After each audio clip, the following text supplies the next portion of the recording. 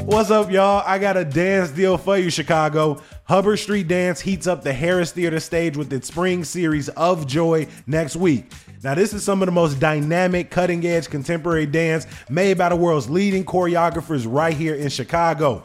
I'm excited for echoes of our ancestors by Maria Torres, among other creators. But you can only catch it for 3 performances between May 17th and May 19th. Luckily, CityCast Chicago listeners can get tickets in any section for 20% off using code CityCast online or over the phone. Visit hubbardstreetdance.com for details and use code CityCast. Today on CityCast Chicago. Next week, the city council could pass an ordinance to crack down on people parked in bike and bus lanes downtown. And for our next mayor, making streets and sidewalks safer and more accessible is going to be a huge task. Chicago Department of Transportation Commissioner Gia Biaggi tells us what the city is doing now and what she hopes to see in the future. It's Monday, March 6th. I'm Jacoby Cochran, and this is what Chicago's talking about.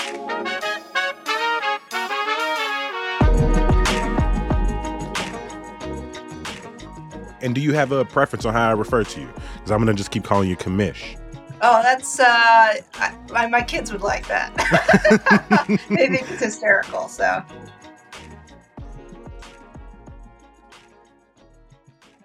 Commissioner Biaggi, welcome to CityCast Chicago.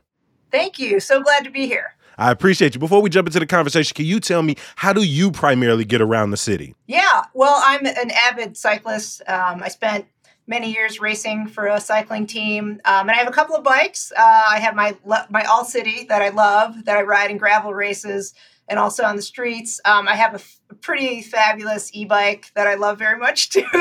That is too much fun to ride. I take the bus, I take train if I'm not on my bike. And then I do drive from time to time because there's a whole lot of city that we're taking care of here. And sometimes you just need to get from place to place and during the day. And so I drive a electric vehicle. Okay.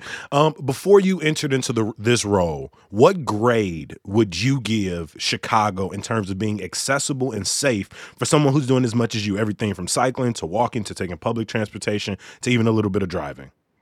Well, I'd say that I'll go back to maybe my kindergarten, grade school grading, which is working hard, needs improvement. I think it's been interesting to watch the evolution, right, in our city. I feel really lucky to be here when we have finally, in this few years here, we have some funding, we have the political will, and we have a lot of motivated residents that are right there with us in trying to make sure that we are the best, most connected, safest city anywhere around. Mm-hmm. I mean, when you talk about connected residents, transportation advocates, cycling advocates are some of the, honestly, most fun people to talk to because they keep it real about what they want, what they see are problems and challenges.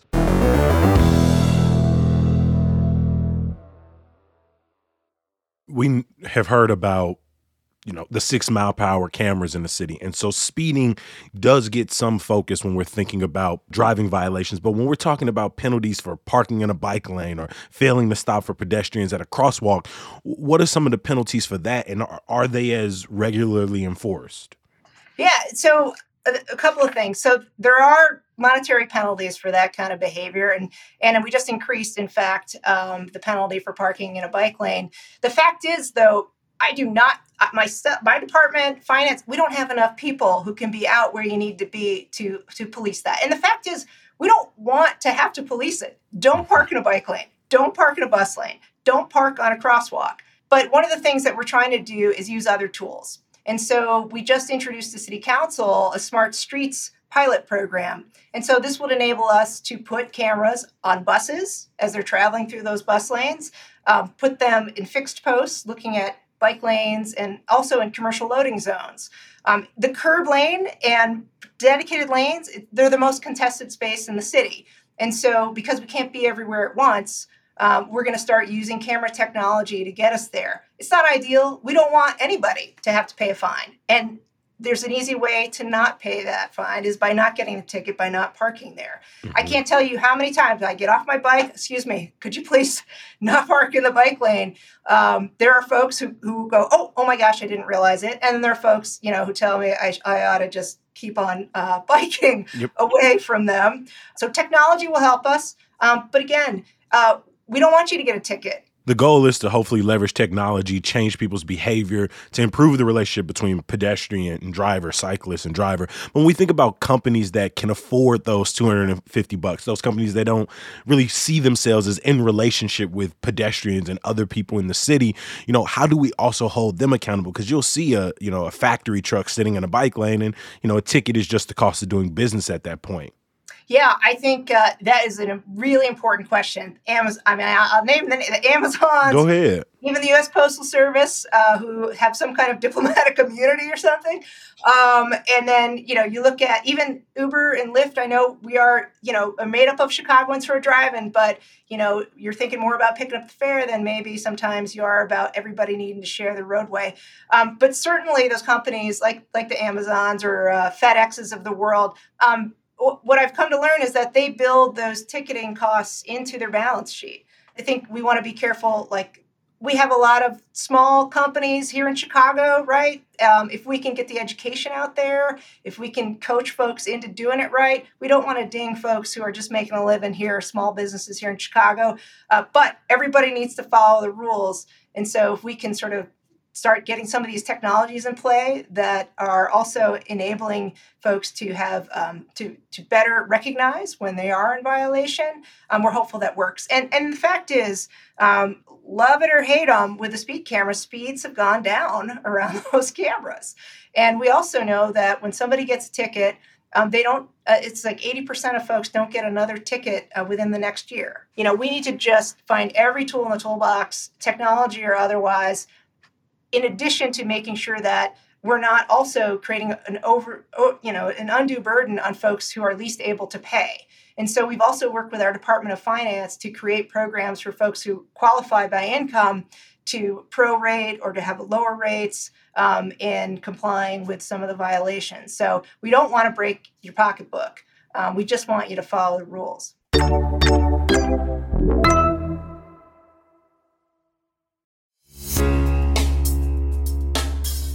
Are you self-conscious about your smile? Do you only allow yourself a closed-mouth grin? Well, with Aligner Experts, there's no reason for you to diminish your smile. As orthodontists, they have the privilege of witnessing the remarkable transformation of patients' smiles, which often translates into a profound boost in their confidence. Yet, there always seems to be a deterrent. I ain't got the time, I don't have the funds. Luckily, Aligner Experts is redefining convenient and accessible clear aligner solutions. With customizable treatments, transparent pricing, and their cutting-edge 3D scanners and dental monitoring technology, you can transform your smile through the convenience of your own schedule. Stop in at their West Loop or Lakeview clinic today for your complimentary smile assessment. Aligner Experts, your destination for advanced clear aligner solutions. P.S. They got another clinic on the way, so stay tuned for their Old Town location.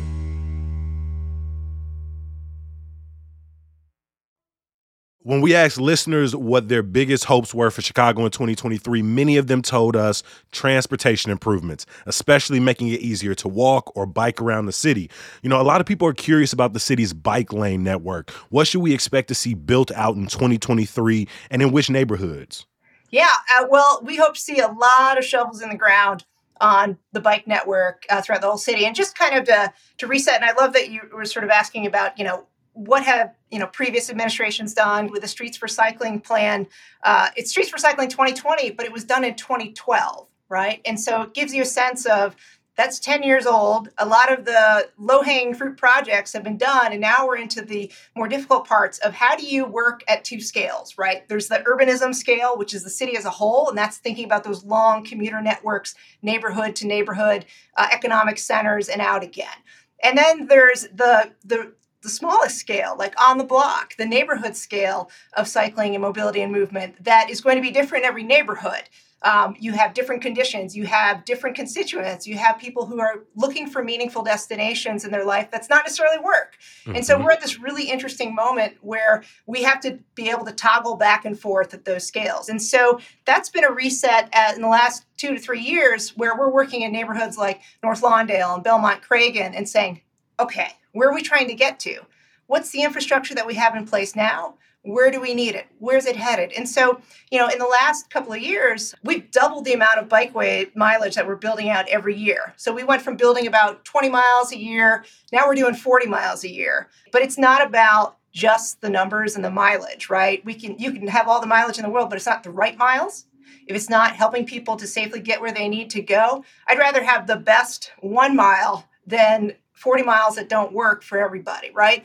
How do you decide what you do in a given neighborhood on a given route, whether it's concrete curbs or just an open lane? How do you decide how to accurately approach a given neighborhood and the infrastructure needed? Yeah, we start by listening. And we really start by working with everybody who has a stake in that conversation. And that's, people who live on the block. That's people who might use that neighborhood as a commuting route or a destination or a starting point. That's also people who own businesses on those commercial routes who have a stake in what happens in the street. What we always want to do, we always want to prioritize the most vulnerable user. And those are walkers and those are cyclists. And particularly thinking about vulnerable users on the ends of the spectrum, young people, kids, children, and then older folks who may have more mobility challenges moving around. And that's why you're seeing new things come onto the street, like bus bulbs, right? Who knows what a bus bulb is?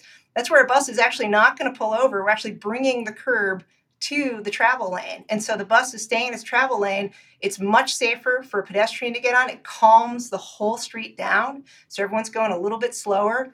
And what we find, even with its bus bulbs, pedestrian bump outs, and concrete protected bike lanes, we're still able to get people to where they need to be, but do it in a safer way. But it's often we have, 10 pounds of flour in a 5-pound bag when you think about the anatomy of the public way, right?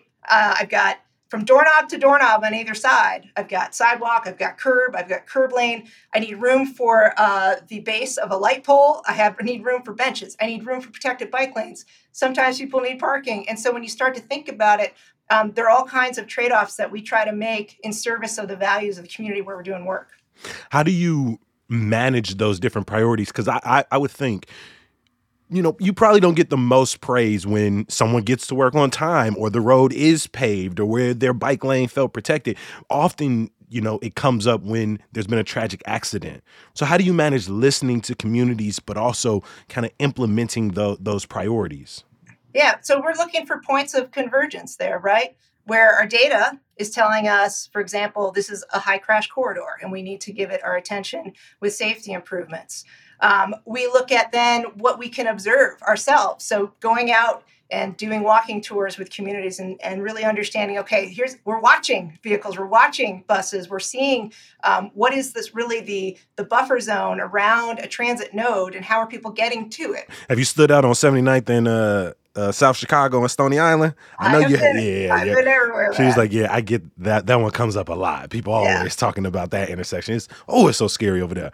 And speaking of, one thing advocates are constantly asking for in the city is to add more safety infrastructure. And we've talked about that a little bit. Whenever CDOT's resurfacing a street, people are like, well, let's add a protected bike lane. Is that something the department already does? Like wherever there's new construction or new development, trying to see how can we make that a safer space? Yes, we're looking for it every time. And one of the things we did in the last 2 to 3 years is we took our complete streets framework. So a complete street is one that is safe and inviting and walkable, all of those things that we want, and made sure that for what we call our arterial streets program, that those are your 79th streets, your Irving Park roads. They're usually state-owned in the city, to make sure that we are looking first through the lens of what is the right design for the most vulnerable user. We've been doing about 400 pedestrian safety improvements per year. That's up from, maybe just 100 or so per year prior to that. So we're quadrupling in that realm. It's not enough. We have legacy street designs, right? That our grid was laid out after Chicago fire, and it's been doubled down on for decades and decades, especially, as cars have come to dominate. And so we have to take on, and we are intersection by intersection, street by street, getting rid of those legacy designs and moving toward what is a complete streets design. Now, we have 4,000 miles of streets. It's a lot of infrastructure, but we're getting there. There's a proposal right now to make it a more standing operating procedure to consider when we're doing street improvement, doing road work, to be building in more safe infrastructure. How would that change things for your department? Is that something you support? Oh, yeah. And it's something that we're doing already, and we just need to do a better job of updating what we're doing and making sure the public knows. But this is a great way to codify that and also be a little more transparent with the public, so they can feel confident that, we might not always get it right, but we are pushing in the right direction, and we are always working to make sure that we are not just current, but ahead of the game and doing it right. The other two pieces of safety, one is in vehicle design. The design of vehicles is meant to protect the person inside the car. But cars are not designed to keep the person outside the car safe. And so we've actually lobbied the federal DOT to say, you need to change your standards for what consumer protection actually means of vehicles, and think about that's the second leg of the stool. The third one is speed. Fundamentally, speed is a huge problem. Now, street design has something to do with that, right? So we're trying to narrow the aperture and slow you down with what we can do physically. But there is a huge need for drivers to slow down, and we need to continue to try to change driver behavior. We know that if you're driving at 20 miles an hour and you hit someone, they have about an 80% survival rate. If you're driving and at 40 miles an hour and you hit someone, that same person, they're 80% likely to die. I mean, it's dramatic in that 20 mile an hour window. We need people to slow down and to think about the fact that there is something an individual can do in this case. And that person on a bike or that person crossing the street, that's your neighbor or that's your mom or that's your cousin. That's somebody that you need to keep thinking about and slow down to give yourself a chance to stop and save somebody's life. Commissioner, you talk a lot about working for the most vulnerable people in Chicago. I saw a recent report from WTTW that efforts to make crosswalks more accessible for blind pedestrians isn't moving that fast. How are we doing to make our streets safer for people who have different physical capabilities? Yeah, I'm glad you asked. Now, when it comes to accessibility, we're actually making great strides in terms of the ramps and sort of those pieces of it. It's definitely been a challenge bringing online the pedestrian signals, and there are a couple of reasons why. One, the supply chains in the last 2 to 3 years have just been killing us. We not only did we live through last summer at the height of construction season, a work stoppage with the quarries, which means we're not getting the stone that is used to help develop concrete, which is where a pole, for example, or signal sits. But then we entered into a cement shortage after that. You layer on top of that electronics shortages. Nobody wants to hear this, though. I get that. I don't want to hear about it either. Supply chain is right? the answer in so many of these conversations. Right, but it's not good enough, right? And so we have not made the progress we wanted to in getting signals in the ground. We have over 150 that are in design right now. We're hoping to get shovels in the ground in the spring and really catch up on that. Mm-hmm. Given the safety, environmental goals of the department, is it your hope to ultimately have fewer drivers on Chicago roads? Oh, that would be great. For a lot of reasons. And I think that's part of the challenge here, right? For example, right now, everyone's talking about electric vehicles, and that's great. That's great for, reducing emissions. But at the same time, an EV is still a vehicle on the road, right? And so there's a whole mind shift that we have to do that's complemented by having great examples of alternatives, because we want to make it as easy as possible for you to have another choice. We're working really closely with the CTA on building new train stations. We've got another one at Damon Green Line, Damon Lake.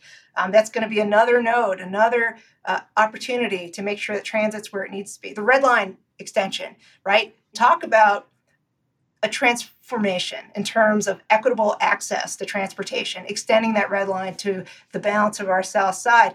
These are the kinds of infrastructure investments that we're not only thinking about, we're putting a shovel in the ground on, because that's the utter transformation. And then we can do more on the front of things that we love to do, like open boulevards and shared streets and all of these things, the outdoor dining. The more that we can reposition streets as not just places of movement, but places of repose, places of gathering, all of these pieces, fundamentally, that means fewer vehicles on it.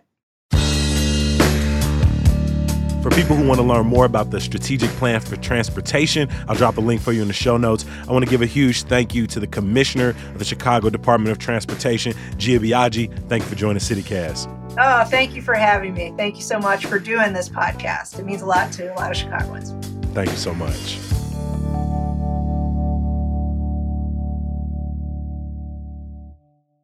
Before I let you go, a little bit of news, y'all. Late last week, mayoral candidate Paul Vallas loaned his campaign $100,000. That means both Vallas and Brandon Johnson's campaigns can now accept unlimited donations from individuals ahead of the runoff on April 4th. 16 of the 22 police district councils have a majority of candidates supported by the coalition that pushed for the police oversight ordinance. That's the law that created the councils and the Community Commission for Public Safety and Accountability. About half of the current vendors at the iconic discount mall in Little Village have been told they have until March 26 to sell their remaining merchandise. There's some good news to get you through. I'll be at Lincoln Hall tonight hosting the Moth Story Slam. The theme this week is steaks. If you've never been to a Moth, you can come put your name in a hat and maybe get picked to tell a 5-minute story on the theme of the night. There'll be a few tickets available at the door. Hopefully I'll see you there.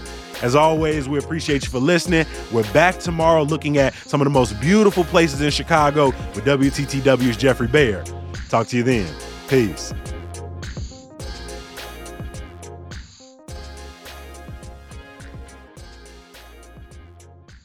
All right, we're going to take this from the top all the way through. Watch this. Watch this.